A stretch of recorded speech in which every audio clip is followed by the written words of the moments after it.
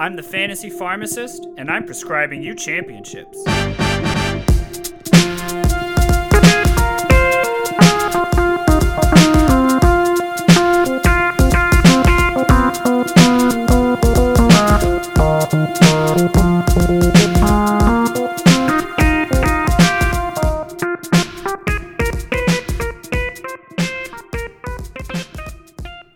Hey everybody, and thanks for checking into the Fantasy Pharmacist.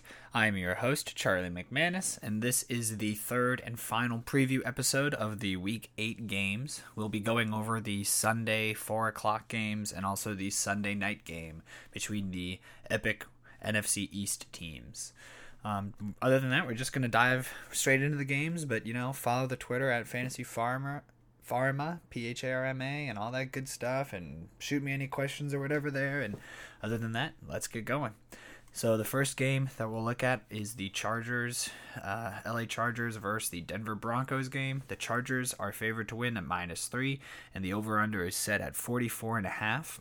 For the Chargers, they have their right end Ingram coming back from injuries. Finally, he's been injured for a while on IR, which is excellent. So that's going to be a huge addition to the defense. They now have Bosa and Ingram coming off the edges there. So that is a fearsome defensive line now. A little bit weaker in the middle, but they do have one good defensive tackle in Joseph. So pretty solid defensive line. Unfortunately for their offense, is a little bit injured still on that right side. Turner is going to be missing their right guard, and Balaga is questionable still. If he plays, that's huge. He's by far their best offensive lineman and such an important player at the tackle position, the all-important tackle position. And you know what? Herbert's not left-handed, is he? Justin Herbert? Is that Burrow? I'm pretty sure there's a left-handed... I forget. Anyway, I was going to say, if there's a left-handed quarterback, then the right tackle is more important than the left tackle there. But either way, it's important having that tackle there, so look for Balaga if he's playing. But either way, I do think this is going to be a poor fantasy outlook for the running backs, looking at Justin Jackson and Joshua Kelly. It's hard to predict either way with them, who's going to be starting, who's going to be getting the majority of the carries. We saw last week how frustrating it can be for any of you owners who own either one of them or probably both of them. So it's going to be tough, and I would try to avoid them this week. Even though they have a nice matchup with Denver, and they should be, leading and winning here, Denver's defense is actually pretty solid against the run, even though I personally don't understand why. Like, personnel-wise, they don't have these mega awesome players, especially on the front seven, but they've just been coached well, I guess, and they're playing out of their minds, and they're playing really well. I believe they're top 5 in pass rush efficiency, and they're like a top 15 in rushing, so pretty good. At least not terrible. And so I don't really love these running backs. Plus, I think the Chargers have found Herbert's key to success is just chucking it downfield. I love seeing him throw. I love seeing him be confident and throwing it downfield so much early in his career. Is going to be great. Both of these wide receivers are going to be needed in the win against Denver. Denver has pretty good cornerbacks in A.J. Bouye and the Callahan. Bouye coming back from injury there too, so they're definitely going to be needing both Williams and Keenan Allen to be making a mark. Hunter Henry, I don't think is going to be tough, it's going to be tough. I don't think he's going to have a great game. Denver's pretty good, really good actually against tight ends, surprisingly good, and running backs. So I do think the wide receivers have to shine for the Chargers to pull this one out, and I think they do. And of course, Herbert has to play well. Now that could be an issue because, as we've seen, as we saw, Denver has a top 5 pass rush, or like adjusted sack rate, which is that's not very good news, obviously, for Herbert. And fortunately for Herbert, he's fairly well protected. The Chargers are a middle of the tier offensive line and protecting their quarterback, not getting sacked, but that also is a little bit due to the mobility of their quarterback. So that's going to be an interesting aspect of the game to see, because if Denver can get some pressure, then this entire offense could really go downhill if Herbert can't adjust to the pace of the speed of the game, get the ball out quickly. But I think he does. Denver, when they have the ball, the right side of their offensive line is hurt really bad. Hurt and on COVID. So the right side's looking pretty bad. Their left guard is also questionable, so not a very good offensive line. They have bad tackles, and like we talked about earlier, the Chargers now have 2 great edge rushers that are healthy, and they're going to be coming. So it's going to be a long day for LAC, I imagine. The pass rush has yet to be great for the Chargers, but I do think that's so much of injuries play a role in that. I'm pretty sure Bosa was even banged up for a couple of weeks there. So I do think that the pass rush is going to be coming. I think it's going to be effective against this weak Denver offensive line. The run game, I think they're going to use it, Denver, just so that they have to keep the pass rush a little bit more honest. But only minimally successful with Gordon and Lindsey there. So I do think they try to put it in the hands of LAC and get it to Jeudy. Judy's shown, though, that he is that awesome wide receiver 1 target that LAC can go to. So I do like Jeudy in this matchup. It's the Chargers. They have really good cornerbacks, as you know, but Denver have to move the ball somehow. Fant is also another interesting option here. The Chargers aren't great against tight ends. They're kind of like they're like a slightly below average team when it comes to tight end defense. So I would not be surprised if Noah Fant has a great week, and if you have him, you're probably starting him anyway. But either way, I do think the Chargers win this one out. I'm taking them -3, and I'm taking them straight up. I'm not super, super confident just because neither of these two teams are really that great, and we've seen the Chargers lose a lot this year. So it's hard to be confident in either one of these teams. But I think the Chargers go into Denver and they get the job done. But I'm going to take the under at 44.5. I think it's a close game and a low-scoring game. I think Denver struggles to move the ball, and I think Herbert struggles a little bit more than what he's shown these past couple weeks when he's just been on fire. So again, that's LAC, the Chargers, taking a -3 straight up, and I'm taking the under in this game.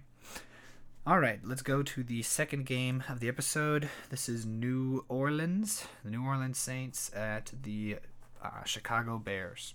For this game, two have been really, really excellent teams, but now some really struggling offenses. For New Orleans, Michael Thomas is not playing, Emmanuel Sanders is not playing because of COVID, and Callaway, they're, are like not breakout, but for last week, breakout wide receiver, who had like a ton of targets, lots of receptions, he's out. So it's hard to really know who they're going to other than Kamara. I do think Jared Cook is going to be a lot more involved in this offense. If I had to guess a wide receiver, I would say Traquan Smith is probably the most likely. He's always been that talked about target, that 3rd, 4th man on the depth chart. And he's been getting like decent targets since Michael Thomas has been out, just hasn't gotten the majority of them. So it's hard to start any of them with confidence. I wouldn't. Definitely not against Chicago. So avoid everyone on New Orleans except for Kamara and maybe Jared Cook as well, because again, they got to get it done. It'll be ugly though, and when they do score, but they will score on Chicago still, and it's Drew Brees. He'll get it done. He'll find open receivers, or he'll make receivers be open, and they probably will have shorter fields too, because I don't think Chicago's offense is going to be very good. If Khalil Mack is out as well, obviously huge. He's a little bit questionable this week, so make sure to follow that up. Chicago now has some pretty serious middle of the offensive line problems. They really only have tackles now, and those tackles are okay. With the loss of Allen Robinson, that is going to hurt majorly. He is one of the best wide receivers in the league, and like one of the best receivers for a team like this. So Anthony Miller has to get going, or someone. I'm not really sure if he's going to get going, especially against a tough New Orleans defense. Honestly, it's probably really spread the offense between Anthony Miller and Mooney and Patterson and Jimmy Graham, like all fairly evenly. I wouldn't really start any of them. Definitely not against New Orleans. This is going to be a tough New Orleans defense, and I think that the defense stops them often. It's a pretty healthy defense as well, so really unfortunate for Chicago. Fortunate for all those players though and their families. But they just don't get it done. I don't think it's a low scoring game that New Orleans wins out. So I'm taking New Orleans minus 4.5. I'm taking New Orleans straight up, and the under for this game is one of my favorite bets of the week. I'm taking, even though it's 43.5, that's already pretty low. I think this is going to be an abysmal game unless we get a couple of defensive scores or something. I think this is an ugly one. So definitely take that under. Going to the third game of the week, we have the not game of the week, but game of this episode.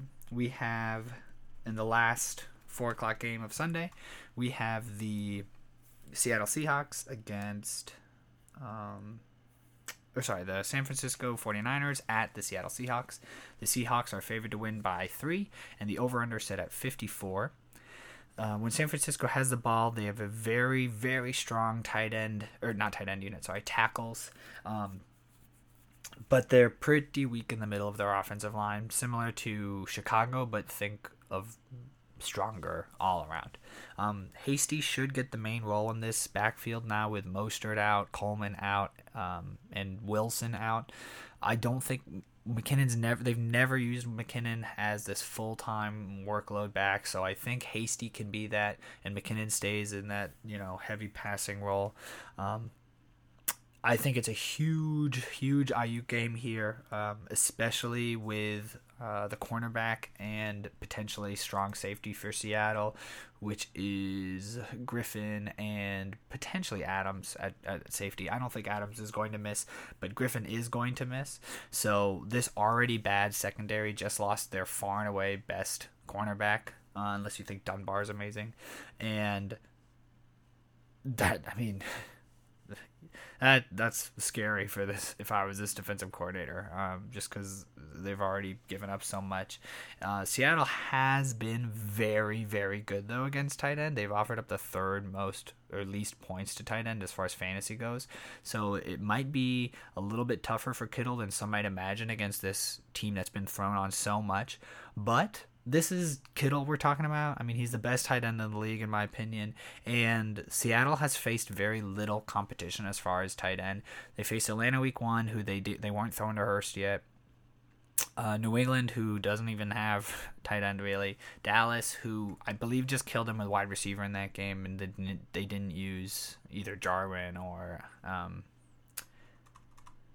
oh my gosh, Schultz, right? Dalton Schultz. I don't think either in that game. Miami, I do think Gesicki tore him up with Miami, but then like Minnesota and Arizona don't have great tight ends either. So again, I think that might be a little skewed in that sense. And I think Kittle has a great game. And if you have Kittle, you're obviously starting him, so it doesn't really matter.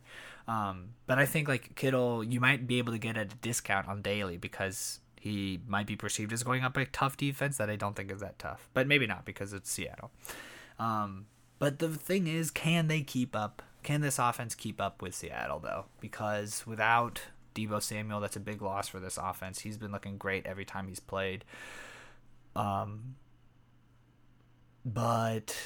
this isn't like this powerhouse offense. Anytime they've won, this is Seattle we're talking about. So when Seattle has the ball, San Francisco's defense is kind of hurt as well. They're missing still Richard Sherman, another cornerback. Jason Verrett, I believe, is healthy and fine, thankfully, after that scare.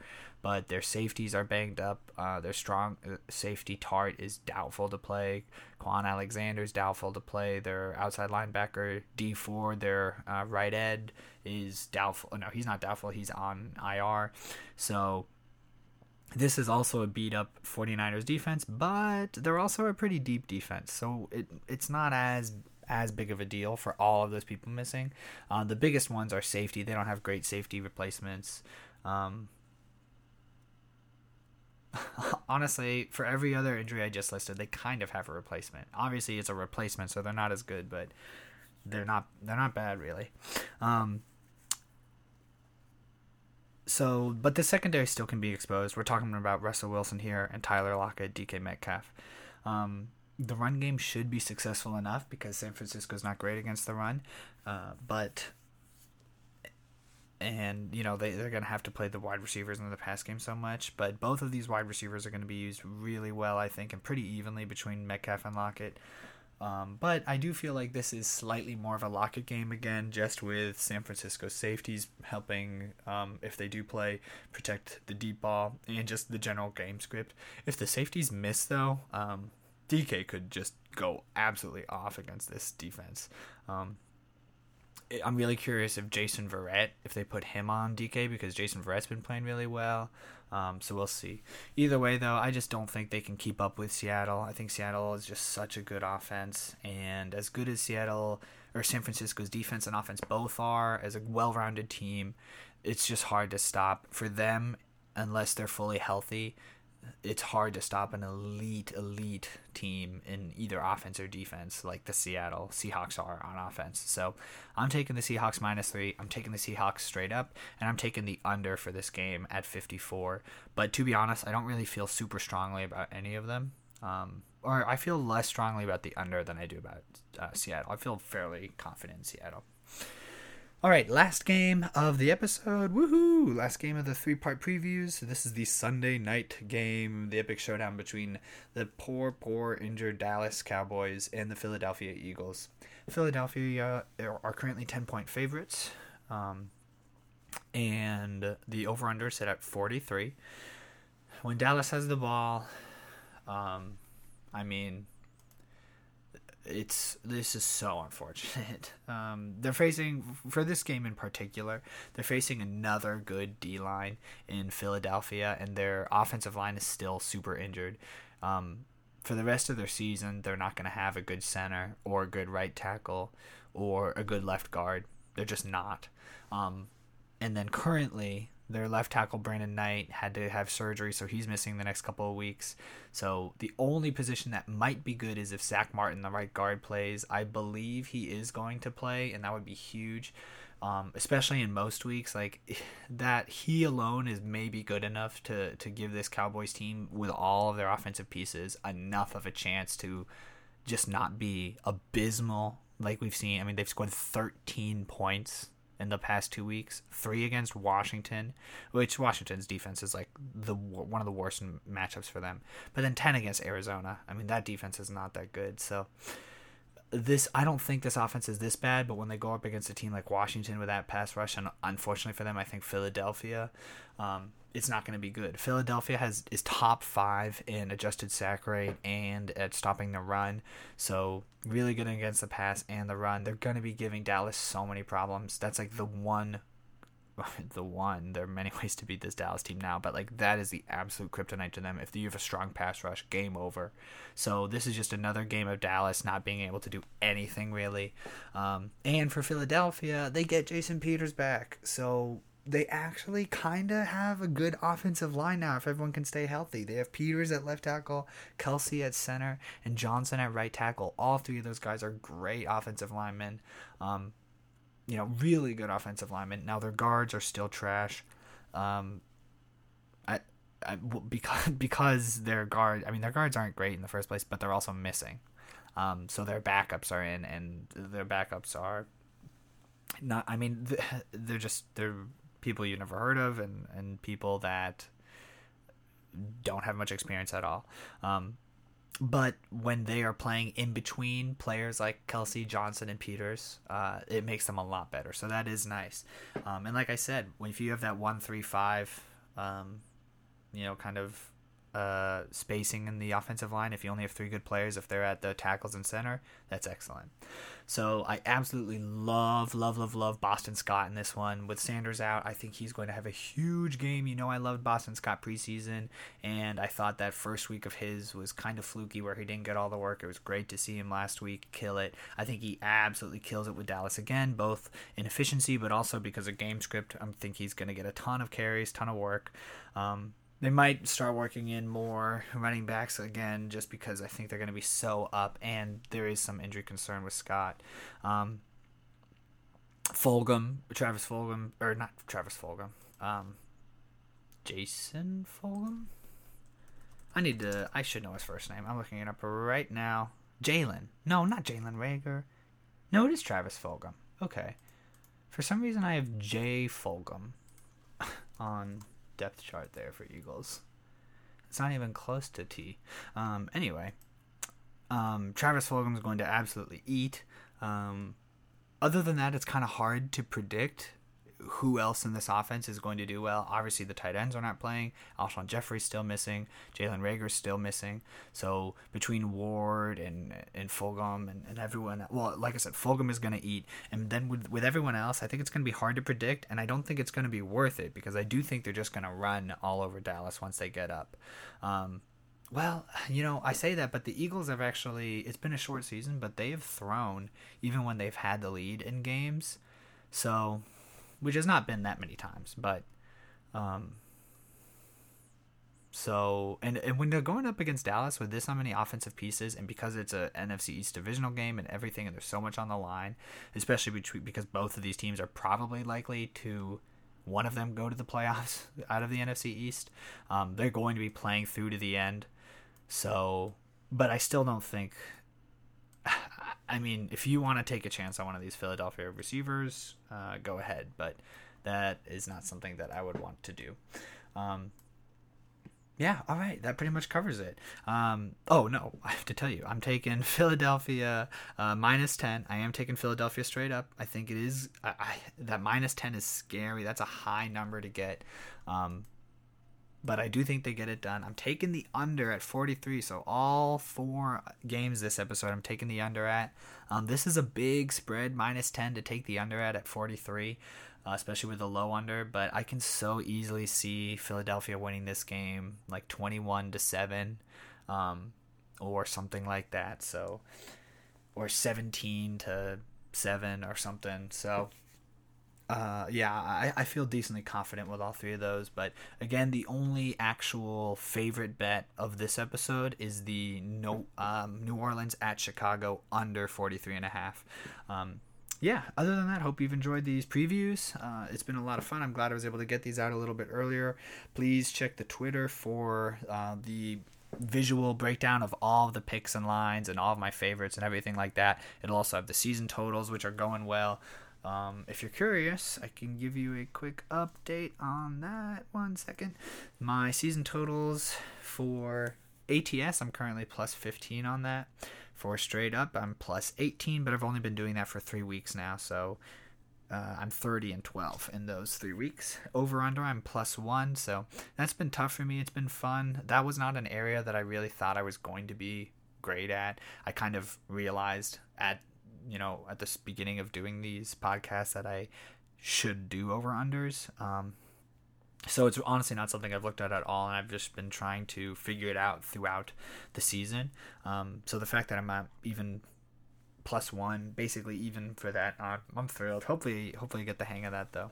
And then my favorites are doing really well, which I'm proud of. I'm 15-3-1 for those, so winning higher than 80% at mark, so I'm loving that. Hopefully I continue this week. I'm putting a lot of favorites out in these games. I think I have 7 favorite bets this week. We'll see if I dwindle those down for the official list to maybe only 5 or 4, so and maybe I find one in the Monday night game that I really like. But I've also just realized most of the time I have favorites that I don't include, they hit, so I might just start putting them out there anyway, because I think they're still likely to hit. I mean, so far. It's only been 7 weeks, so. But yeah, all right. Thank you for listening, people. Really appreciate it. Hope you do too. Let's go. Let's win some money. Let's win some games. All right. Peace out.